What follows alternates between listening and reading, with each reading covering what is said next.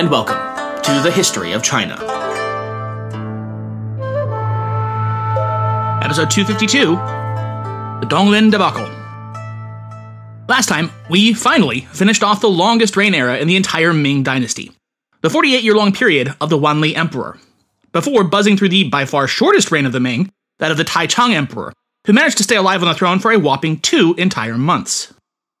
As such, here we are today with the enthronement of the 15-year-old Zhu Youjiao, who will be known as the Tianqi Emperor and as the penultimate monarch of Great Ming. The term that was chosen to define his period of rule, Tianqi, meaning the opening of a ruler's way by heaven, was selected from a passage of the Zhuo commentary on the Spring and Autumn Annals, and came into effect on the first day of the Lunar New Year, January 22nd, 1621. Historian William Atwell pulls no punches in his overview of this 7-year reign period. Quote, "The Tianqi period was a disastrous one in Chinese history, and the Tianqi Emperor has acquired the worst reputation of the dynasty's rather undistinguished rulers. One of his father's 16 children, only 5 of whom survived to maturity, the new emperor was physically weak, poorly educated, and perhaps mentally deficient. Given the highly centralized nature of government during the late imperial period, he clearly was the type of ruler the state could ill afford in a time of crisis." End quote. And given both the continued stirrings of the Manchus up in the north, the continued devolution of internal conditions and unresolved crises within the empire itself, and the imperial court locked in factional struggles after more than 2 decades of a politically inactive and actively hostile emperor sitting on the throne, yeah, the realm was most definitely in a time of crisis. So, not great timing on any of that. Though encouraged by some of his advisors to try to study and take up his much-needed position as the active head of government, Tianqi would quickly grow bored of any such matters, and instead, much like his grandfather Wanli, enshrouded himself safely within his inner palace to pursue his personal interests. One of the most famous, or perhaps infamous, of these private interests was, curiously enough, carpentry. And in this he's said to have excelled, and he constructed fine pieces of furniture and elaborate models of his palaces. Yet while he dallied with his chairs and toys, his ministers were left to continue their destructive and self-serving courtly warfare, pitting one clique against another, and paralyzing the highest apparati of the imperial government at a time it could least afford. As such, actual day-to-day decisions on the necessary and important matters of state were increasingly left to the one faction of Ming officials who could operate around and outside of the outer court's deadlock, the most trusted servants of the emperor's inner court, that is to say, the eunuchs. And from amongst their number, one of the most notorious figures in Chinese history would emerge. The eunuchs. Ah yes, once again, the eunuchs, the perennial boogeyman of traditional Chinese imperial histories. But let us proceed, in as much as we can, from a more enlightened, modern position. From Atwell, quote, "In recent years, it has become acceptable to play down the traditional Chinese opinion of eunuchs as evil incarnate, and to view them as simply another group of participants in the endless political battles at court." End quote. Indeed, we can look at examples just within the Ming dynasty itself of members of the caste which stand in contrast to the old bad eunuch trope. Liu Jian's far-sighted policy proposals, for instance, or Zhang Zhuzheng's work during the early Wanli era, which relied on his relations with the eunuch Feng Bao, just to name a couple. Yet even so, it is difficult to find anything positive to say about the eunuch Wei Zhongxian. After an unsavory childhood and adolescence in his hometown of Suning, in modern Hubei province, Wei Zhongxian voluntarily became a eunuch in his adulthood, and is then said to have spent the next 3 decades working his way into a position of influence in palace politics. And difficult as it might be for many of us to really comprehend the idea of voluntarily undergoing the eunuchification surgery, that was actually where the majority of eunuchs throughout both the Ming and Qing came from. Not from war captives, not from political or judicial prisoners, but instead people who decided that the relatively easy life of a palace eunuch was worth undergoing the incredibly painful and risky surgery. Although some doubts have recently been cast onto his portrait of him as an inveterate schemer, it is known that by the early years of the 17th century, Wei was serving on the staff of the concubine who'd given birth to the eventual Tianqi Emperor, Zhu Youjiao. Though he was, at the time, of course, still a very young boy, most sources imply that Wei was making long-range plans. If so, then he was eminently successful. The sickly Youjiao took a great liking to the eunuch, as well as to a nurse named Madame Ke. They became his confidants and constant companions, and it was rumored that they led him into dissolute pleasures. Whatever the truth of these rumors, and there's no way to verify them, Wei and Madame Ke were clearly in a good position when the Taichung Emperor died. Less than a month after the new emperor ascended the throne, both were given imperial honors, and several of their relatives were awarded positions in the emperor's personal bodyguard. Wei himself was transferred from a relatively minor palace post into the powerful Directorate of Ceremonial, an agency that through the years had become the center of eunuch operations in the capital and in the empire at large. Because he apparently was illiterate, Wei ordinarily would not have been considered for such a high position, but it's implied in the official history of Ming that such a position was secured for him through Madame Ke's influence with the emperor. Regardless, it was from the Directorate of Ceremonial that Wei was to conduct a reign of terror across the mid-1620s. And that reign of terror would be directed, first and foremost, at what is known as the Donglin faction within the imperial court. Although it's not clear when the Donglin faction officials at court first became aware of Wei and Madame Ke as political threats, such officials as Yang Lian, Zhou Guangdou, and other allies had read enough history to be deeply concerned about eunuch abuses and about the potential danger proposed by unscrupulous and ambitious women inside the palace. Despite the fact that it had been more than a century since a eunuch had last dominated the government, even a casual observer could tell that eunuch power and influence had increased during the Wanli reign. Not only had the Wanli Emperor entrusted eunuchs with important economic, political, and military responsibilities, but he had also permitted their numbers to increase substantially during the nearly 5 decades of his reign. Contemporary Jesuit accounts suggest that during the late 16th and early 17th centuries, as many as 3,000 eunuchs at a time were being routinely selected for imperial service, while the total number of eunuchs employed in the palace and elsewhere across the empire was about 16,000. Other sources place the figure even higher than that. Although they themselves had to deal on a daily basis with eunuchs like Wang An, it's clear that officials associated with the Donglin faction were worried about the situation in the imperial household and wasted little time in making their views known. Even before the Tianqi Emperor had been enthroned, a censor with Donglin connections submitted a memorial demanding punishment for the eunuch physician whose medicine had worsened the condition of the Taichung Emperor, leading ultimately to his death. This was followed by an attack on eunuchs associated with Consort Li, who were accused of stealing imperial property. In the course of the ensuing investigation, an official with Donglin sympathies was offered a bribe to play down the matter. When he complained to his superiors, he was promptly transferred from the Ministry of Justice to the Ministry of Works. In his new position, this official immediately became embroiled in a series of disputes with eunuchs under the control of Wei Zhongxian over misappropriation of funds and mismanagement of construction work on the tombs of the Wanli and Taichung emperors. In February 1621, Wei and Madame Ke came under direct criticism. The censor, Wang Xianyi, protested to the throne about the gifts and honors being bestowed upon them by the emperor, pointing out that the troops fighting the Manchus would be demoralized at such news. This memorial was, surprise surprise, ignored. But later that year, Wang and other officials of the Donglin group returned to the attack. They demanded that Madame Ke be permanently barred from the palace, on the grounds that her continued presence there might prove politically disruptive. The emperor wavered for a time, but in the end, Wang and several others were punished for their outspokenness, and Madame Ke retained her influence. She and Wei Zhongxian engineered a palace purge during the summer of 1621, in which the eunuch Wang An, a Donglin sympathizer, was murdered, and those close to him were removed from positions of authority. Despite their growing notoriety and increasing power inside the palace, neither Wei Zhongxian nor Madame Ke should be overrated as political powers during the early 1620s. Several years were to pass before they were strong enough to challenge their enemies at court. Meanwhile, bitter political battles were being waged among the bureaucrats themselves. Among the first victims of these battles during the Tianqi reign was an old Donglin enemy, Grand Secretary Fang Congzhe, who was attacked for his handling of the red pill and change of palace cases. His critics were particularly incensed because Fang had permitted unqualified persons to give medicine to the Taichung Emperor, and also because he had not forced Consort Li to vacate the Tianqing Palace. Although these charges may have been unfair, Fang submitted his resignation in the weeks following the Tianqi Emperor's enthronement and was permitted to retire early in 1621. Fang's departure undoubtedly pleased Donglin elements at the court. So did the retention of 3 grand secretaries appointed by the Taichung Emperor, Liu Yiqing, Han Guang, and Ye Xianggao. Although they were not active Donglin participants, they were sympathetic and came to the aid of Donglin members in a number of controversies during the next several years. Donglin influence was further enhanced when another of other sympathetic officials arrived in the capital in mid-1621, notably including Liu Zongzhou. Liu made his presence felt almost immediately.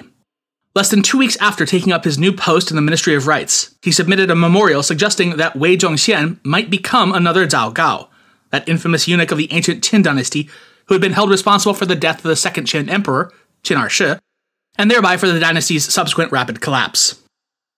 Unsurprisingly, Wei was furious at such a comparison, but he still lacked the power to bring about Liu's removal from office. During the early 1620s then, this loosely organized Donglin group emerged as the dominant faction at the Tianqi court. Yet its power did not go unchallenged, and from time to time it too suffered significant political reversals. Early in 1622, for instance, two Donglin allies, Zhou Jiamo and Liu Yiqing, resigned from their posts as ministers of personnel and grand secretary respectively, after having been repeatedly impeached by officials said to have been acting on the orders of Wei Zhongxian.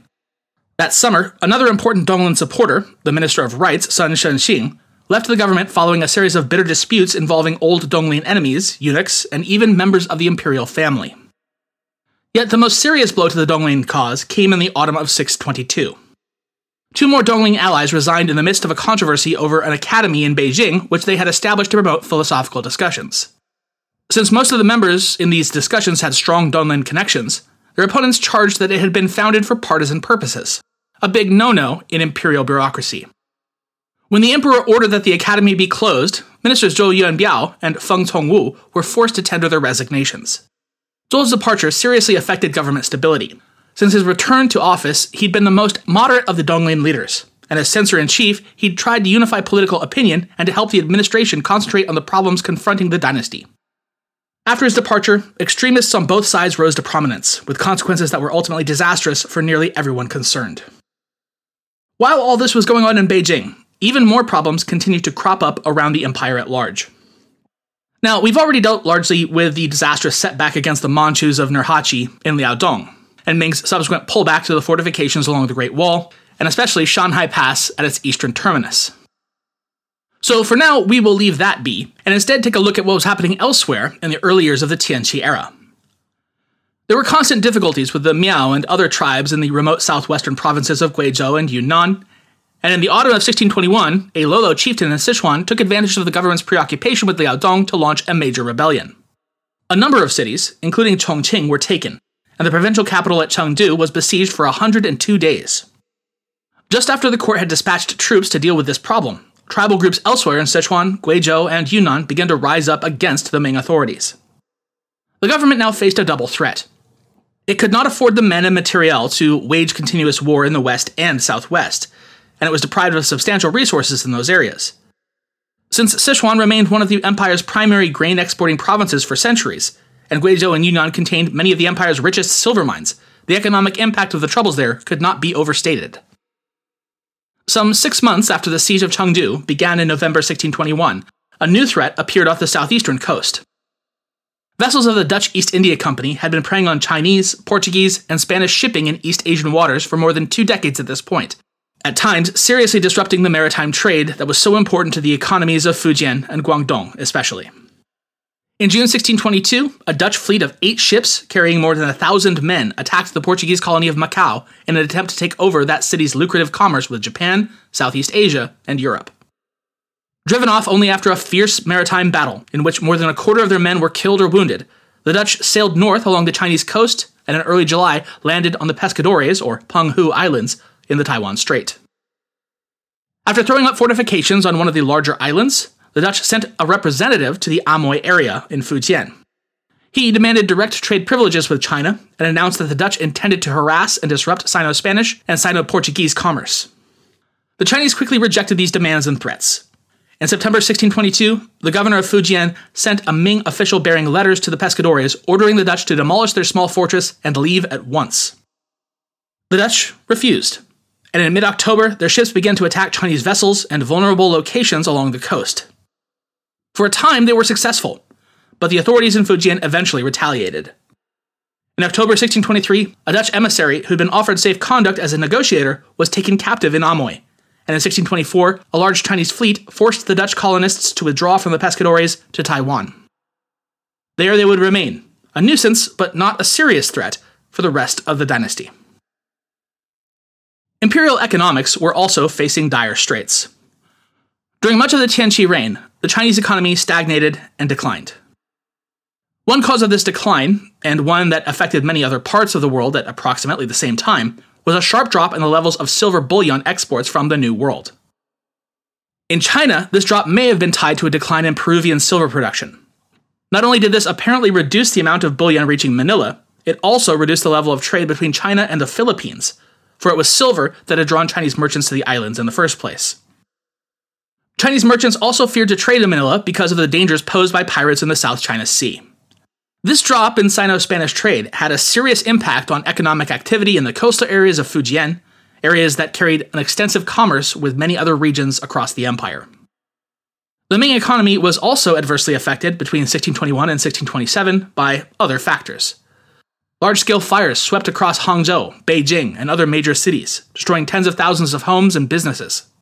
A major earthquake struck the Pingliang area of modern Gansu in 1622, causing heavy property damage and reportedly killing more than 12,000 people. In 1623, the Yellow River, which at this period emptied into the sea south of the Shandong Peninsula, burst its dikes in northern Nanzili, inundating vast tracts of land in and around Xuzhou. Severe flooding struck in the Nanzili area during August of 1624, with Xuzhou again being particularly hard hit. These disasters exacerbated the economic and social miseries already being inflicted by widespread military activity, steadily increasing taxation, a reduction in government orders for non-essential goods, along with what at least some observers saw as monumental bureaucratic corruption and inefficiency. Both singly and together, they provoked a series of peasant uprisings, urban disorders, bandit and pirate raids, and mutinies among government troops, all of which severely strained the dynasty's already tenuous ability to maintain law and order. The most serious uprising, involving the members of the White Lotus Society, occurred in 1622. Groups influenced by White Lotus teachings had been active in northern China across the Wanli reign. They'd been kept under control by the authorities, who detained suspected leaders and conducted periodic campaigns of suppression. When, in 1621, refugees from Liaodong poured into Beizhili and Shandong to escape the Manchu advance, the ensuing turmoil gave the remaining White Lotus leaders their long-awaited opportunity.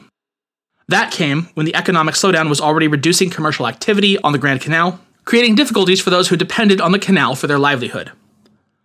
A major White Lotus uprising began near the canal in southwestern Shandong in June 1622, led by a man known as Shu Hengru. Bolstered by recruits from other parts of North China, Shu's forces enjoyed initial success. In July, he took 2 county capitals in Shandong's Yanzhou prefecture, and in August, he blocked the Grand Canal near the border between Shandong and Nanzili, capturing more than 50 imperial grain transport barges. Since his blockade cut off supplies both to Beijing and to the Ming forces defending the northern and northeastern frontiers, the government moved swiftly to deal with this situation. Efforts were at first handicapped because many of the troops ordinarily stationed in the affected areas had been transferred elsewhere. However, imperial forces gradually regained the initiative, and in late November 1622, they retook the last of the cities held by the rebels. The rebel leader, Shu Hengru, was captured during the final stages of the campaign, and he and more than a dozen of his lieutenants were subsequently executed in Beijing. At its peak, Shu's revolt affected parts of Shandong, Beizhili, Nanzili, and at least 5 other provinces. It may well have been the most serious internal threat to the dynasty's security since the rebellion of the Prince of Ning nearly a century earlier. The court thus had good cause to reward those who had brought Shu to justice. Even as those rewards were being handed out, though, tension between the Donglin faction and its opponents at court continued to grow, a state of affairs for which the former group must bear considerable responsibility. Early in 1623, Zhao Nanxing, a Donglin leader newly installed as Censor-in-Chief, took advantage of the capital evaluation of officials, which occurred every 6 years in Beijing, to settle some old scores. A number of men who had opposed the Donglin group in the past were dismissed from government service, and some even had their names removed from the civil service register, rendering them ineligible for any other bureaucratic appointment. Later in the same year, Zhao continued his crusade as Minister of Personnel. He immediately set out to eradicate from the government as a whole, and from Beijing in particular, what he and many of his friends saw as intolerable levels of corruption. Whatever the justice of his views, Zhao's moral and uncompromising attitude soon brought him into open conflict with the imperial eunuchs and others in the capital who had good reasons for maintaining the status quo.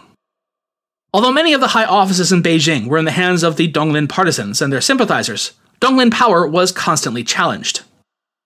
Several prominent Donglin figures had left or were driven from office in 1622, and in February 1623, Gu Bingjian and Wei Guangwei were appointed to the Grand Secretariat. Both men were closely associated with Wei Zhongxian, and it was later rumored that the eunuch had indeed secured their appointments himself. Certainly, the Donglin group viewed their appointments with grave suspicion. Other events indicate how limited Donglin power had actually become. Early in 1623, over 40 palace eunuchs were dispatched to investigate conditions along the northeastern frontier. Sun Chunzong, a Donglin hero who was the Liaodong supreme commander, saw that such an investigation could affect the efficiency and morale of his troops, and became concerned that it might establish an unwelcome precedent.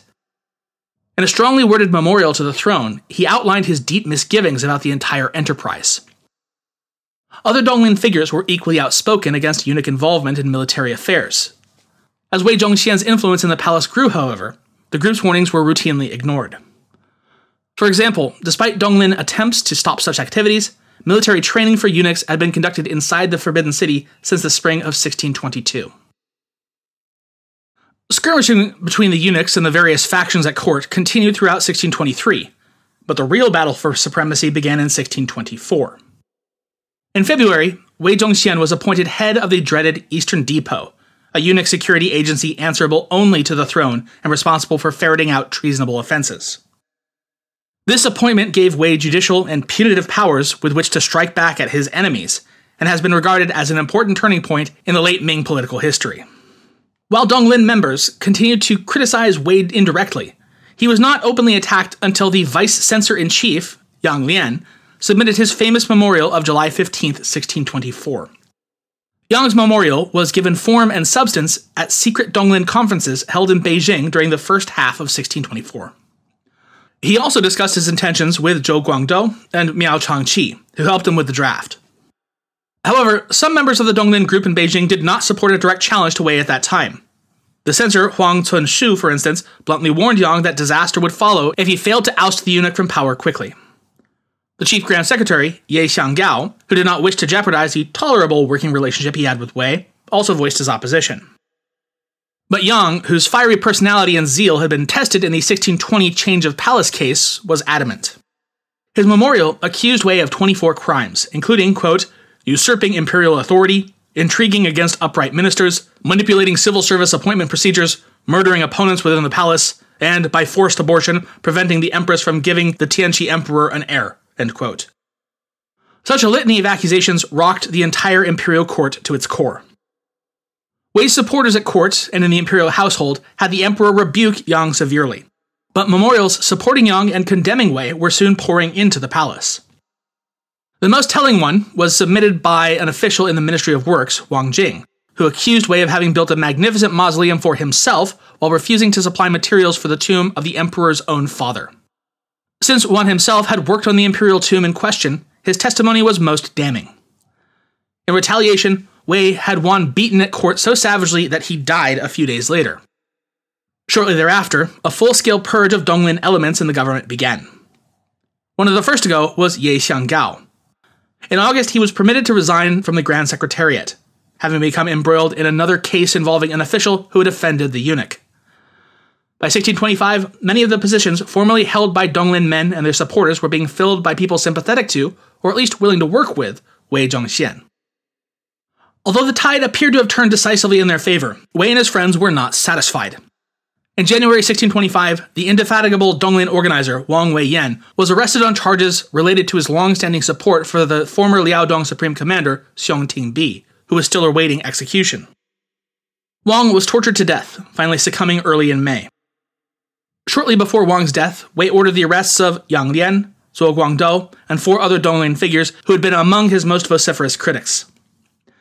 Imprisoned in Beijing, these 6 men of superior virtue, or Liu Junzi, as they were known in pro-Donglin accounts, were all dead by mid-October. Late in September, Xiong Tingbi was publicly beheaded at the urging of outspoken foes of the Donglin faction enemies, such as the newly appointed Grand Secretary. Wei's reign of terror continued into the following spring, when he issued orders for the arrest of 7 more political opponents, not all of whom had been closely connected with the Donglin group in the capital. Among the 7 was Zhou Shuncheng, a highly respected official who since 1622 had been living in retirement in Suzhou, but whose contempt for Wei and his supporters had been well publicized. When news of Zhou's arrest was announced in Suzhou in April 1626, a number of his friends and admirers in the city began a campaign to secure his release. Their efforts, however, failed, and Zhou was placed under special guard for transport to Beijing for questioning. Knowing that such questioning would probably lead to Zhou's death, the outraged citizenry of Suzhou staged a massive and violent demonstration during which Wei's agents were attacked and several killed. News of this uprising quickly spread throughout the Jiangnan region. It appeared that the eunuch had overstepped himself and that an armed insurrection against him might be mounted in the southeast. But Wei was able to re-establish order. Later in October of that year, Zhou and the other 6 men who had been arrested with him were dead, either via torture or suicide. While he brutally and efficiently disposed of his most outspoken critics, Wei Zhongxian also worked in other ways to consolidate his position. In March 1625, he was awarded the hereditary post of Vice Commander-in-Chief in the Chief Military Commission to celebrate the completion of the Tianqi Emperor's tomb. Later in the year, Wei and Madame Ke were further honored. In 1626, one of Wei's nephews was made an earl and then a duke.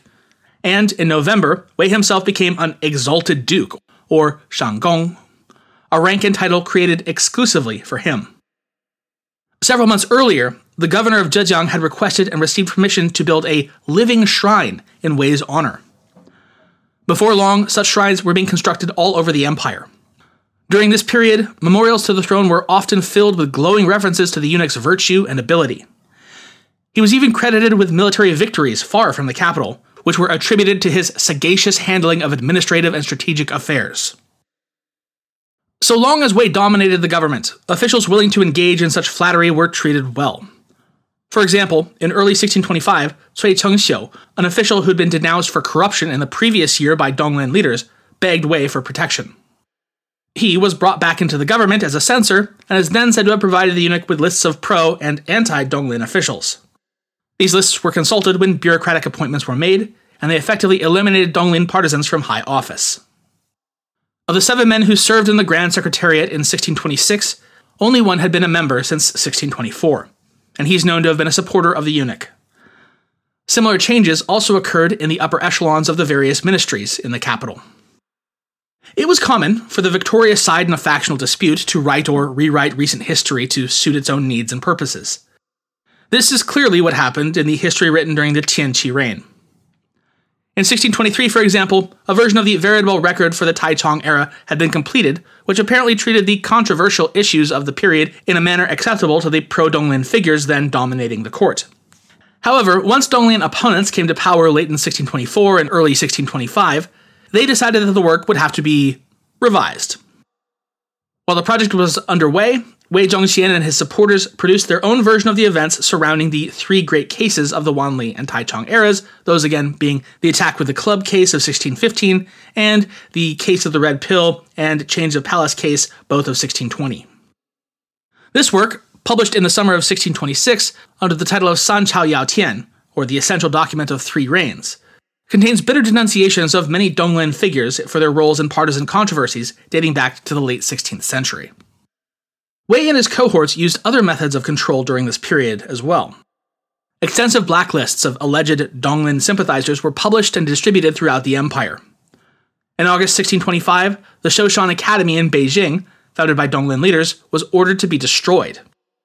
3 weeks later, another order was issued for the destruction of all such institutions in the empire, although the real targets were those academies closely associated with the Donglin movement. The first of all was the Donglin Academy itself, because duh, which during the early 1620s had become a symbol of anti-Wei sentiment throughout the empire, and especially in the Yangtze Delta, where the academy was located.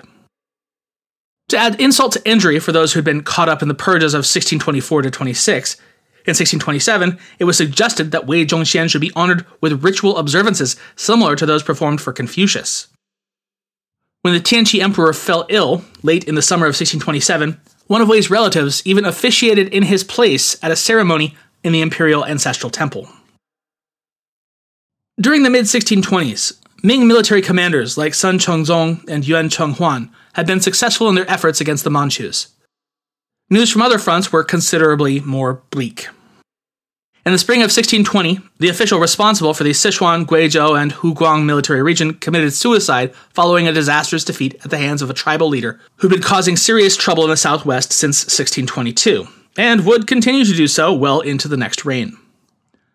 In 1626, there was also a major uprising on the Sichuan-Shanxi border, touched off by the corruption of officials assigned to the area by, who else? Wei Zhongxian, but also attributable to deteriorating economic conditions that had been affecting the region for some time now. In 1627, things worsened yet again. Insurrections broke out from Shanxi to Guangxi. Pirates raided along the southeastern coasts, and the Manchus completed a successful offensive against Chinese forces in Korea. And once the Manchu forces had secured their southeastern flank, they broke a truce they'd negotiated with Yuan Chenghuan and put pressure on his forces in Ningyuan and other strategic locations west of the Liao River. Soon embroiled in a dispute with supporters of Wei Zhongxian over various matters relating to border defense, Yuan decided that his position was hopeless. He resigned his post in August 1627 and was promptly replaced by an official with whom he had previously refused to cooperate. Similar tensions and jealousies plagued the court. As soon as Wei Zhongxian's partisans had gained control of the government, they began to disagree among themselves, because of course they did. Concerned about the harsh punishments meted out to Donglin figures during 1625, Grand Secretary Wei Guangwei memorialized the throne, and thereby Wei Zhongxian himself, to urge restraint and compassion. The eunuch was furious at this attempt to limit his purges, and Wei Guangwei, fearing for his own safety, submitted several requests to resign. Permission was finally granted late in September 1625. Shortly thereafter, officials more amenable to Wei Zhongxian's wishes were appointed to the Grand Secretariat. Through all this, Wei Zhongxian and his family continued to amass awards and honors from the throne. Early in September of 1627, for example, two of the eunuch's relatives received the prestigious titles of Grand Preceptor and Junior Preceptor. But even as these honors were being bestowed, the Tianqi Emperor's health, which had never been good, finally failed. He died on September 30th, 1627, at the age of 21. Since all 5 of his children had died in infancy, the throne would automatically pass to his eldest surviving brother, the then 16-year-old Zhu Yujian. With the death of the Tianqi Emperor, so too collapsed the power base that Wei Zhongxian had been building out of sand and blood. It became evident quite early on in the new monarch's reign that he had neither forgotten nor forgiven the many excesses of Wei and Madame Ke, at least one of which had led to the death of one of his favorite caretakers, and any number of which had likely directly threatened the life of the young prince himself. It's rather remarkable, all things considered and given the levels of lethal intrigue within the palace, that Zhu Yujian managed to survive his childhood at all. He formally became the 16th Ming Emperor on October 2nd, 1627, and the term Chongzhen, meaning lofty and auspicious, was chosen as his reign title. The new emperor was quite unknown when he came to power, and no one in the capital was quite sure what his attitude towards Wei Zhongxian would be. The eunuch himself would be among the first to know. On October 9th, just a week after the Chongzhen Emperor had been enthroned, Wei requested permission to retire, clearly sensing a change in the winds of his political fortunes. Although this was refused, the throne was soon inundated with memorials denouncing some of the eunuch's staunchest supporters. Prominent among them was Cui Chengxiu, who after some hesitation was permitted to resign his post as Minister of War. On December 8th, Wei himself was ordered to leave the capital to assume a minor ceremonial post at the ancestral home of the first Ming Emperor in northern Nanjili. Wei immediately complied with this order, almost certainly seeing any opportunity to distance himself physically from the capital as a welcome out. And within a few days, he and a large retinue had traveled about 125 miles from Beijing to Fucheng County in southern Beijing. It was there that he learned from his intelligence network that the Chongzhen Emperor had ordered his arrest and that he was to be interrogated for crimes listed in the memorials that were even now pouring into the palace. Rightly fearing the worst, Wei and a close eunuch associate decided to hang themselves in the city of Fucheng during the second week of December. Not long afterward, his confederate, Cui Chengxiu, also committed suicide. However, neither he nor Wei were permitted an honorable death. 2 months later, they were publicly, posthumously humiliated. Their corpses were dismembered, and their heads put on display in their respective hometowns, a warning to those who might wish to follow in their footsteps. After Wei's death, a purge of his former associates began. Madame Ke, her brother, her son, and one of Wei's nephews were among more than 24 people who were executed or forced to commit suicide by imperial decree. Others were sentenced to military service, banished to the frontiers, stripped of official rank, or otherwise punished. The shrines constructed throughout the country in Wei's honor were torn down or put to other uses. At the same time, the emperor made a public display of his concern for the families of those who had been murdered or otherwise persecuted when Wei Zhongxian had been in power. Now viewed as martyrs, a number received posthumous honors and titles. Their surviving family were given gifts and special privileges as a mark of imperial favor. And thus ends the troubled, ineffective, and certainly one of the most infamous reigns of the Ming dynasty, with the death of the Tianqi Emperor, and following him into death, one of the bloodiest puppeteers ever behind any Chinese throne. Truly, Jiao come again, Wei Zhongxian. Next time, we move into the final stretch of the Ming dynasty altogether, with the early reign of its 16th, and, as it will turn out, final, ruler, Tianqi's little brother, the Chongzhen Emperor. And, hoo boy, it's going to wind up being a real pain in the neck for him. Thanks for listening.